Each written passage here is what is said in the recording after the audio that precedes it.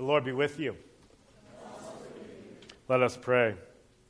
Almighty and everlasting God, you govern all things both in heaven and on earth. Mercifully hear the supplications of your people, and in our time grant us your peace. Through Jesus Christ our Lord, who lives and reigns with you and the Holy Spirit, one God forever and ever. Amen. A reading from Genesis. These are the generations of Noah. Noah was a righteous man, blameless in his generation. Noah walked with God. And Noah had 3 sons, Shem, Ham, and Japheth. Now the earth was corrupt in God's sight, and the earth was filled with violence. And God saw the earth, and behold, it was corrupt, for all flesh had corrupted their way on the earth. And God said to Noah, I have determined to make an end of all flesh, for the earth is filled with violence through them. Behold, I will destroy them with the earth. Make yourself an ark of gopher wood. Make rooms in the ark and cover it inside and out with pitch. This is how you are to make it. The length of the ark 300 cubits, its breadth 50 cubits, and its height 30 cubits. Make a roof for the ark and finish it to a cubit above and set the door of the ark in its side. Make it with lower, second, and third decks. For behold, I will bring a flood of waters upon the earth to destroy all flesh, in which is the breath of life under heaven. Everything that is on the earth shall die. But I will establish my covenant with you, and you shall come into the ark, you, your sons, your wife, and your sons' wives with you. And of every living thing of all flesh you shall bring 2 of every sort into the ark to keep them alive with you. They shall be male and female, of the birds according to their kinds, and of the animals according to their kinds, of every creeping thing of the ground according to its kind. 2 of every sort shall come into you to keep them alive. Also, take with you every sort of food that is eaten, and store it up. It shall serve as food for you and for them. Noah did this. He did all that God commanded him. Then the Lord said to Noah, Go into the ark, you and all your household, for I have seen that you are righteous before me in this generation. The word of the Lord. Thanks be to God.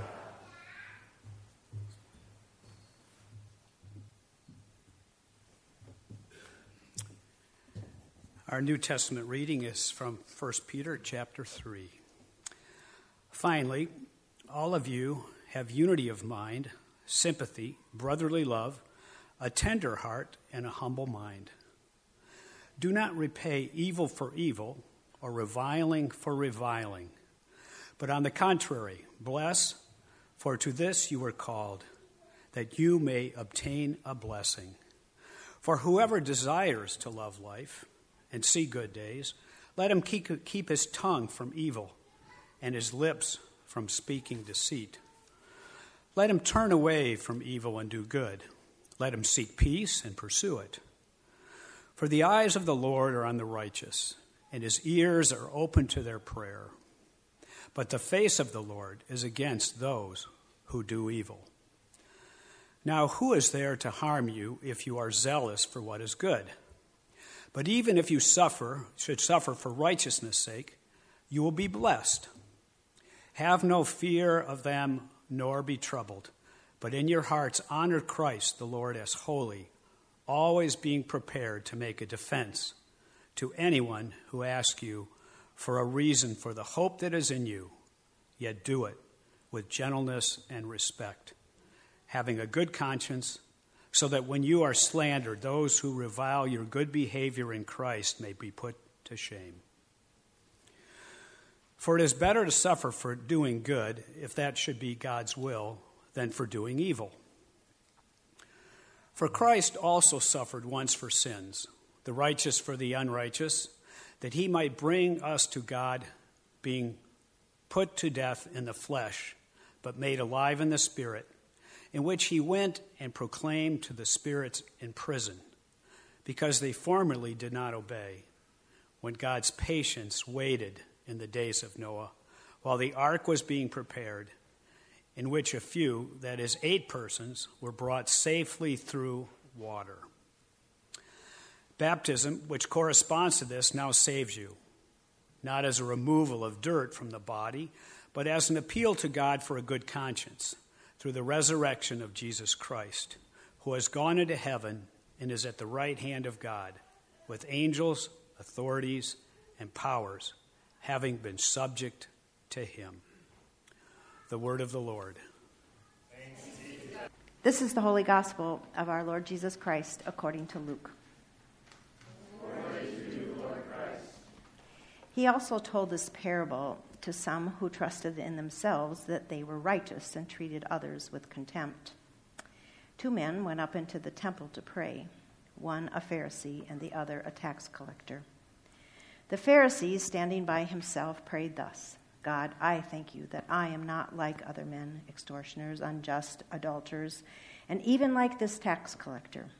I fast twice a week, and I give tithes of all that I get.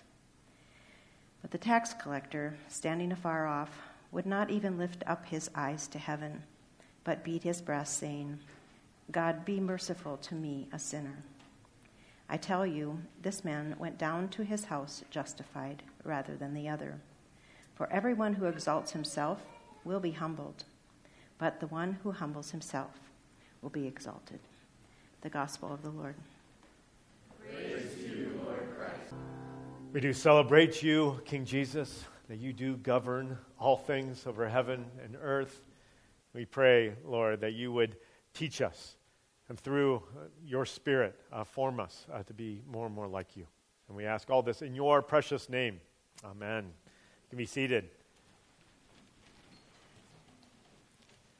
A number of years ago, I got to know a man named Michael, and Michael went through a number of extremely painful kind of medical issues that he was dealing with. Eventually, he had to go to the hospital. He was a veteran, and so he went to the VA hospital here in the cities. And I went to visit him a couple days after he had this medical procedure and was starting to recover, although he was still in a lot of pain at that point. And as we were talking, he was telling me about his experience. He shared that this room he was in, he had a roommate who was not in the room at the time. But he said, when I first got into the room after my procedure and was talking to this roommate, I was just telling him, man, I've really been through a lot. I've been through a lot of pain. I'm still in a lot of pain. And he said, my roommate was like, well, hey, you could have it worse. It could be much worse. Let me tell you about this guy I heard about who's in the hospital right now. And started to talk about this guy he had heard about who had really suffered a lot of pain.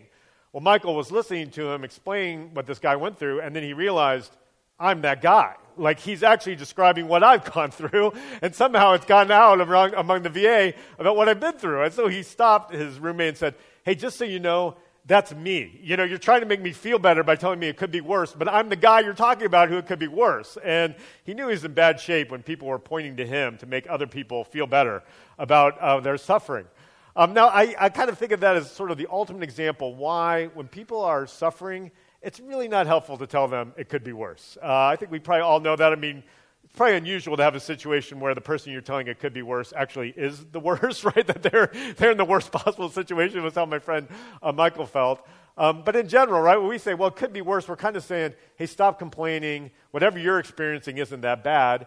And when you're suffering, you really don't want people telling you kind of like your suffering's illegitimate, like it doesn't count because it could be so much worse. But I do want to suggest there is a way in which when we're suffering, when we're facing trials, whatever that may look like, that actually it is good to know it could be worse, in the sense actually that that's communicated through our 1 Peter passage today.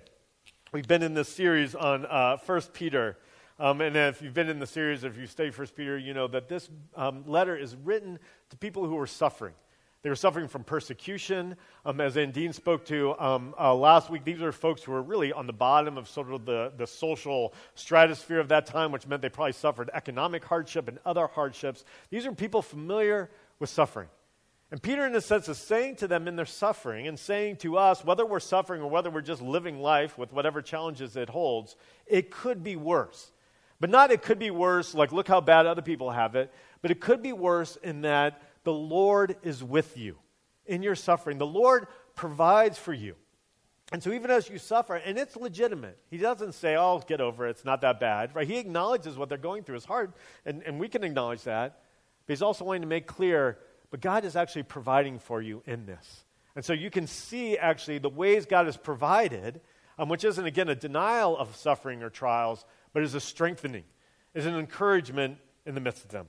So I want to look at two broad things I believe this passage brings out on what does God provide for us. And again, whether we're in the midst of suffering or whether our life is fantastic, these are things God provides for us to give us strength for whatever we face. And one thing, the first thing I want to emphasize, is he provides for us a calling to bless. That actually a gift that we have from the Lord is a calling he has given us to bless others, to give of ourselves, to build others up. And that is a blessing. Look at verse 8 there, or verse 9. I'm sorry, the second verse in the passage there, the bottom of page 6. Do not repay evil for evil or reviling for reviling, but on the contrary, bless. For to this you were called that you may obtain a blessing. Basically what we see here is, although we have different callings as far as vocation, different callings as far as relationship among the body of Christ, we all share certain callings. And one of those callings that we all share if we are a follower of Christ is to bless. Bless. Because this is what you are called to. You are called to bless, and you will obtain a blessing. And so that calling to bless is actually a gift. Maybe it doesn't seem like that. Maybe we think, man, if someone's suffering, especially if they're suffering persecution, and you tell them, hey, in addition to your suffering, you need to bless others, maybe that feels like a burden, right? It's like, man, I already am suffering, and now you're telling me there's more I have to do. But Peter's not sharing it as a burden. He's sharing it as a gift. This is actually a gift you have to bless, because as you bless, you will be blessed. Now look at verse 8, where he begins. This that finally actually tells us this is flowing out of what came before. In some ways, this is sort of the closing of what he was saying before as he continues, in that theme. And what he said before this, if you were here last week and heard Dean preach about this, he'd been talking about being subjected, about slaves and masters, about wives and husbands, and the different ways in different relationships. There's subjecting subjecting ourselves to others. But the grand theme is be a subject to God, right? Be in submission to the Lord. And I think that finally all of you is making clear, look, whatever your place in life, whatever your relationships, you are called to submit yourself to the Lord, right? He is your Lord. And actually, what does submission look like? What are the marks of submission? Well, here they are. Finally, all of you, as you submit to the Lord, have unity of mind, sympathy, brotherly love, a tender heart, and a humble mind. These are what marks a life of submission to the Lord. This is what marks a community that is submitted to the Lord. This is what it looks like. Now, there's so much there, right? I mean, I think when I read this, I hope when you read it, you think, oh, I want that, right? I want a community where there's unity of mind and sympathy and brotherly and sisterly love and a tender heart and a humble mind. All right, let's just focus on one of those. I want to just focus in on a tender heart. What is that calling us to when we think, what does it mean to have a tender heart? I think one way to answer that question is actually to think about the opposite. What does it look like to have a hard heart? Right, that's a term we'll use at times, right? If someone is hard-hearted, what are we saying? Well, usually, right, if we're saying someone's hard-hearted, we're perhaps saying that they're lacking compassion, they're lacking care for others. Maybe they seem more concerned about themselves and their own needs than the needs of others. Hard-heartedness at times may be used to describe those who are kind of sure that they have nothing to learn, right? If we kind of say, man, that person's hard-hearted, like you can't tell them anything, right? If you suggest something, they kind of say, I know that. You know what? Why would you think, I didn't know that? I don't need to be taught anything. And in the Scriptures, hard-heartedness is often used to speak of those who turn away from the Lord, who perhaps rebel against God or turn away again from his clear invitation. We can think of Moses and Pharaoh during the Exodus. When Pharaoh continued to resist God, even with the various plagues, with the 10 plagues, Pharaoh was given opportunity after opportunity to trust in the Lord as he saw the Lord's power, but he refused to do so. He was hard-hearted. But also when we think about, being hard of heart, a hardness of heart, there's also, right, an element of protection in that. Right, hardness of heart oftentimes grows out of a wounded heart, a heart that perhaps has been beat up. Perhaps that hardness of heart is a little bit like scar tissue that's formed around the heart. That if someone's experienced pain, as they experience difficulties, maybe in their faith, maybe in their life, they become hard-hearted because they don't want to experience any more pain. They don't want to risk a tender heart. I think that actually brings out sort of the risk involved in this invitation in verse 8. Unity of mind, sympathy, love, tender heart, a humble mind, all those things take an element of risk. They take an element of vulnerability to them. To be tenderhearted is basically going to say, I'm going to allow my heart to feel pain and to feel hurt, right? To feel loss. And the passage makes it very clear, and our lives make it very clear. If the passage didn't, right? We can be submitted to the Lord and still experience pain. We can be submitted to the Lord and still experience suffering. And that tender heart then doesn't mean, hey, if you have a tender heart in the Lord and out of submission to the Lord, you won't experience pain. We will. But actually the message is you can have a tender heart because ultimately it's the Lord who holds your heart. Right? It's the Lord who is with you. And even if you experience that pain, you do not need to become hard-hearted because he is redeeming that pain and ultimately will bring it to an end. He's actually working in the midst of that. Again, we look forward to the time when suffering will end, but even in this time, the Lord, as we remain tender-hearted to him, can grow us, actually. But there's risk involved there. Again, it comes out of actually trusting that the one I have submitted myself to, right, is the Lord of heaven and earth, as we just sang, but also is the one who knows me, who cares for me. Peter quotes Psalm 34 here in the passage right underneath that in verses 10 through 12. Right? And later in Psalm 34, a few verses after this, it says, the Lord is close to the brokenhearted. So he acknowledges it's possible to experience brokenheartedness, but the Lord is with you in that. And better to stay tender-hearted and experience all that the Lord has for you than to harden your heart. And so that's the invitation. That's the mark of submission to the Lord. And then out of that, we bless. Because our lives are submitted to the Lord, because our lives are submitted to the one who blesses, that we can bless. And so when we experience evil, we can respond actually not with evil, but with blessing. When we experience reviling, we can respond with blessing so that we may obtain a blessing. I'm actually struck that even those who are not people of faith, it's very common to have people talk about, hey, as you bless, you'll be blessed. I mean, I don't think that's, Christians are the only ones who believe that, right? And you hear feel-good stories all the time of people who, stepped out and sought to bless others and actually were more blessed, right? I mean, it's kind of a cliche. I was more blessed than those that I went out to serve, right? But we understand the spiritual reality, the greater reality behind that is, of course, we're blessed as we bless, because as we seek to bless, we are seeking to be like the Lord. We're imitating him.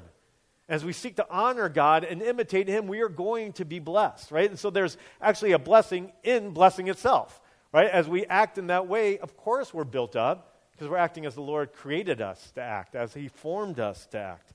But there's also the reality that we know that the Lord sees that. He sees it.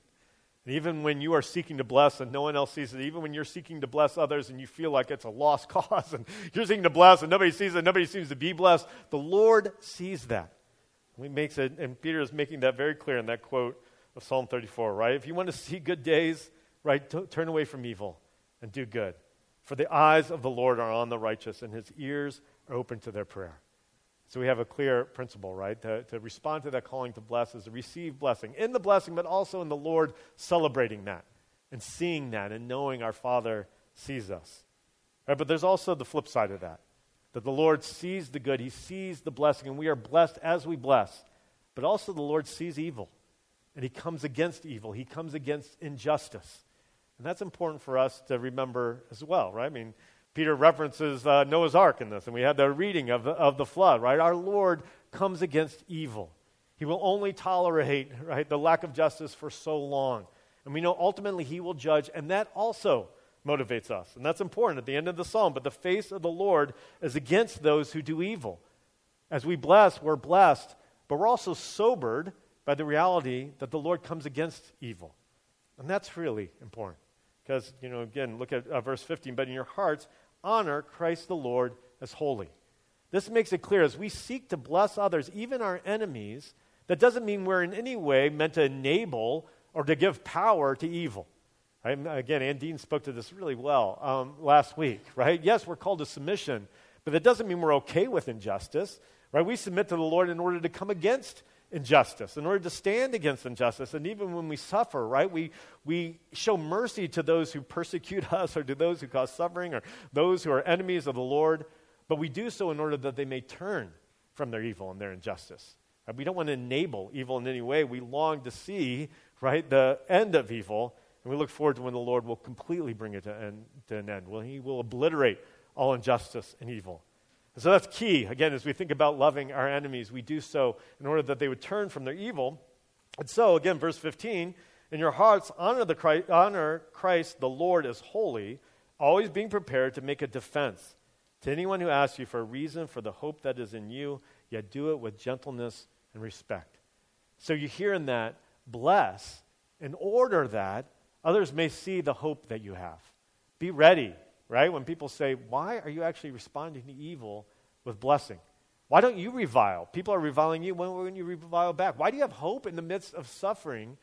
And to be ready to say, because of the Lord, right? I've submitted myself to the one who has saved me, who has given me new life. And because of him, I have hope, even in the midst of suffering. So as we give a defense, right, it's in order that those who do evil, who do not know the Lord, would come to know him and turn away. It's also clear, right, that to acknowledge both the Lord's blessing as we bless, but also the Lord's judgment against evil, right, that comes against fear.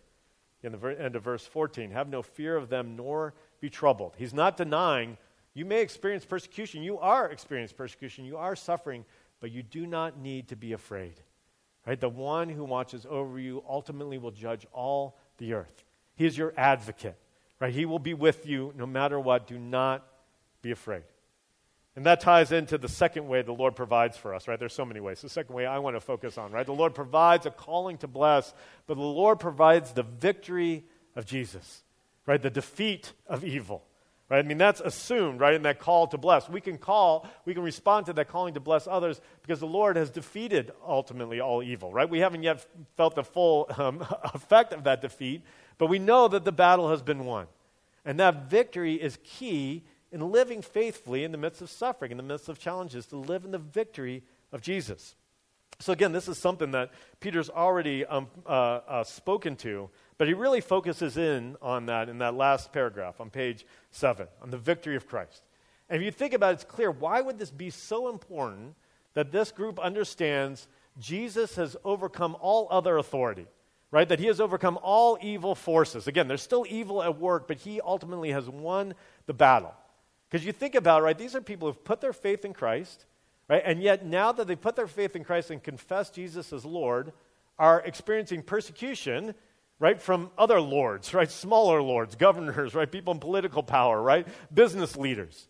And so you can feel the tension that they must have felt. Wait a second, I've confessed Jesus as Lord, and yet those in authority over me are mistreating me.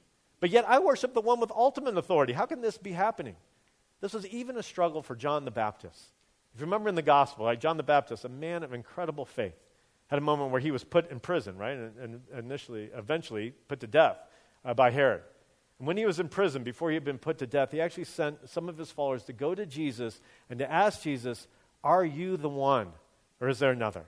Right, this is John who had pointed to Jesus and said, behold the Lamb of God who takes away the sins of the world. Right, he was one of the first to confess faith in Jesus as the Messiah. But as he sat in that prison, he doubted. We can understand how he doubted. Right? I believe Jesus is Lord, and yet Herod is persecuting me and causing me to suffer. Maybe I got it wrong. Right? That's how much sort of suffering can shake our faith.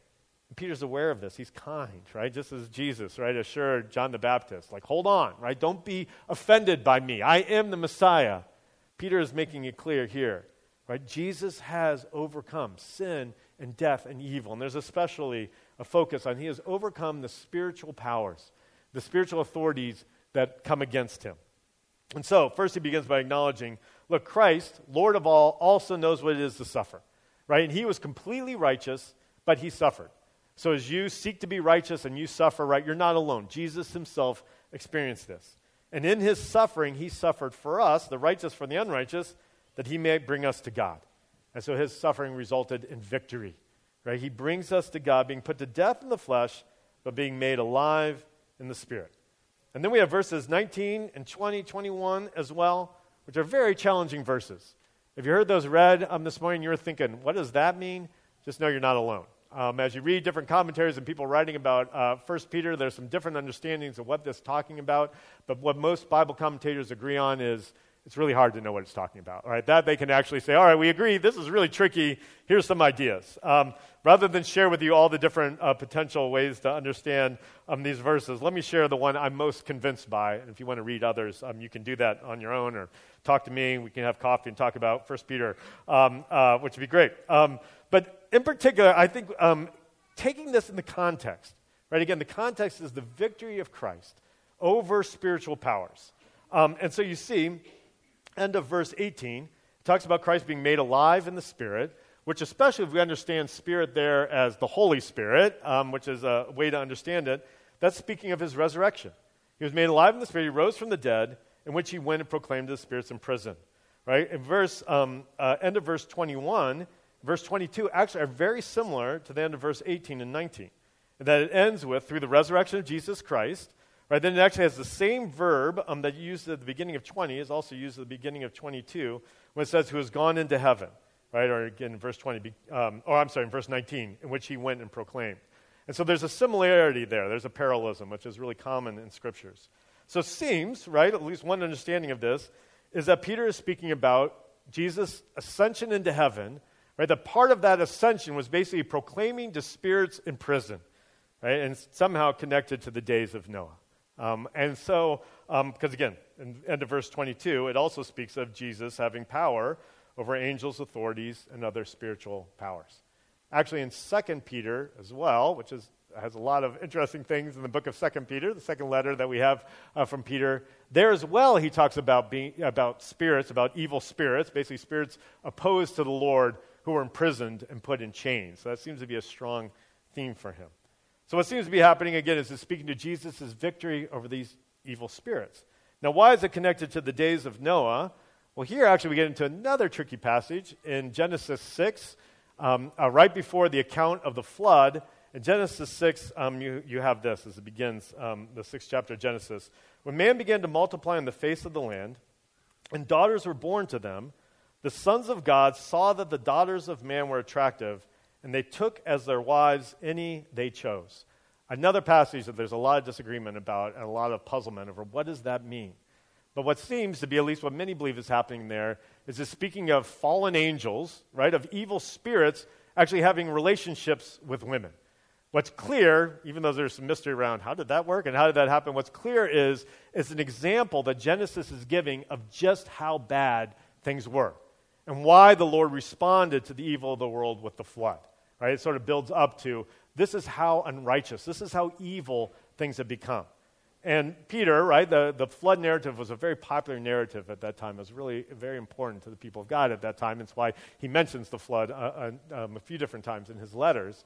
Right? So Peter's basically connecting that and saying, look, the spirits in prison include even those spirits, right, that rebelled against God that we know about in Genesis. They are defeated.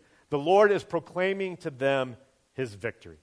All right, so again, a little complicated, but I hope you get the heart of it is the victory of Jesus. Then he connects the reference to Noah to baptism.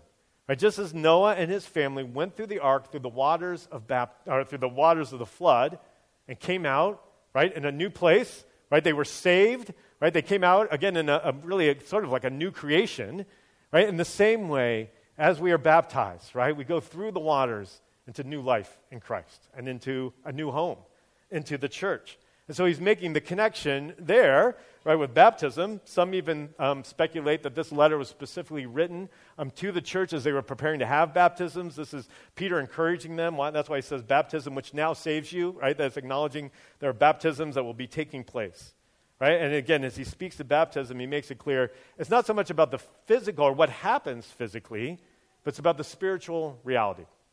In our tradition, when we talk about the sacraments, we'll talk about an outward physical sign of an inward spiritual grace. I believe that's what Peter is getting at here. Right? There's the outward physical sign, but what I want you to remember is the inward spiritual grace. That as you come in faith, that as you appeal to God for a good conscience through the resurrection of Christ, right? You receive the empowerment of the resurrection of Christ, and that takes place in baptism. That's what he's celebrating there. We'll actually have a baptism service in a couple weeks, right? And in the baptism service, in the liturgy, right, it begins with vows being made, either being made by those who are being baptized or being made by parents of those who are being baptized, right? We believe it's appropriate for the parents to make affirmations of faith on behalf of their children. If you're wondering about that and saying, what do I think about that? We actually have a class this Saturday, 9:30 to 11:30, that you can come to, where we're going to talk about baptism and family. And it's specifically for families who are having children baptized, but anyone is welcome, and we get more into those dynamics. But again, you'll see in that service the affirmation of faith, the appeal to God for a good conscience, and the celebration of the power of the resurrection, that we are baptized into the death and resurrection of Jesus. Again, in this context, right, this is about living in the victory. Jesus has won the victory over all powers, right? And that's what you are baptized into that new life. And yes, you are suffering now, but this is the reality, he's telling them. All powers are in subject under Jesus, are in subjection to him. And one day, right, that'll become clear, all right, and we will all live in that victory. He's speaking hope to them. I heard a podcast this week that was fascinating and also had two examples in it that I want to close with, because both of them I felt like were powerful pictures of what this passage is speaking about.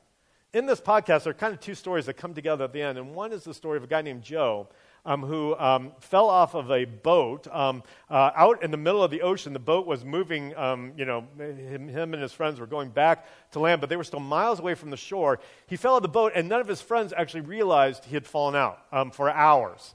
And so he falls out of this boat, and he realizes his friends don't know that he just fell out, and he's miles away from shore. And so it tells his story. He tells the story, so you know he's going to live because he's telling the story in it. But it tells the story of like trying to swim towards the shore and realizing that the tide is actually coming against him and just sort of treading water and getting ready to die, basically. And in telling the story, he shares about as he was out there in the water, he started to think about his growing up. Now he had grown up in the church, and he thought about his parents who were strong people of faith. And he began to cry out to God and to cry out to him for his help. And he said, I experienced the presence of God in a way I never had before. I just knew God was with me. I assumed I was going to die. I'd see him very soon. But I had this incredible peace, even though I was assuming I was going to drown. Now, the second story that the podcast tells is about the Coast Guard who saved him and found him. And Joe, actually, in speaking about the Coast Guard, and it was interesting, Michael Lewis is the host of the podcast. It's a podcast called Against the Rules. He says, Joe asked in particular that we would share this part of his story, and we want to honor his request. And then they cut to Joe sharing, I am so thankful for the Coast Guard, right? I mean, they saved my life. But the ultimate person who saved my life is Jesus Christ, my Lord and Savior. That he saved me body and soul. And I just want anyone who listens to this podcast to know it. I was just struck, like, always give a defense for the hope you have, right? Joe wanted to celebrate all the people that had helped him. But first and foremost, he wanted to celebrate the hope that he has in Christ. And he did so with gentleness and respect. It's interesting. Michael Lewis, who's clearly, from earlier things he said actually about his own life in the podcast, is not a person of faith, talks about how much he loved talking with Joe. And so you have that defense, right, that godly defense of the hope that he has. Right? But then the other story is about a guy who works for the Coast Guard, who over years and years developed software for the Coast Guard so they could find people like Joe. When he first came and began working for the Coast Guard, he realized that while the Coast Guard could easily find like where a ship was last located or where someone fell off a boat, they couldn't figure out how they had drifted in that time. And depending on the weather conditions and the time of day and the weight of the person and numerous factors, they would drift in different ways. So they'd end up finding, where, they were hours ago, but they couldn't figure out where to go from there. And this guy became consumed by, we got to figure out a way to find people hours after they've fallen off a boat or find a boat hours after it's capsized. And so for years, right, he went out to this bay and would do all sorts of tests at different times of the day and in different weather to figure out how different things drifted. And after years of doing this, he developed this software. And the podcast basically shares thousands and thousands of lives have been saved because of this software, because they can actually find people that they never would have found, people like Joe. And so the podcast ends, and it's actually the ceremony where Joe is meeting with the members of the Coast Guard who saved him to give thanks to them, right? But up front, right, is the members of the Coast Guard, the ones in the boat that pulled him out of the water. But actually, the guy who developed the software, I got to say his name. I wrote it down somewhere. Arthur Allen, the guy who developed the software, Arthur Allen, just happened to show up that day. He didn't realize there was a special ceremony. So he's actually in the audience watching this.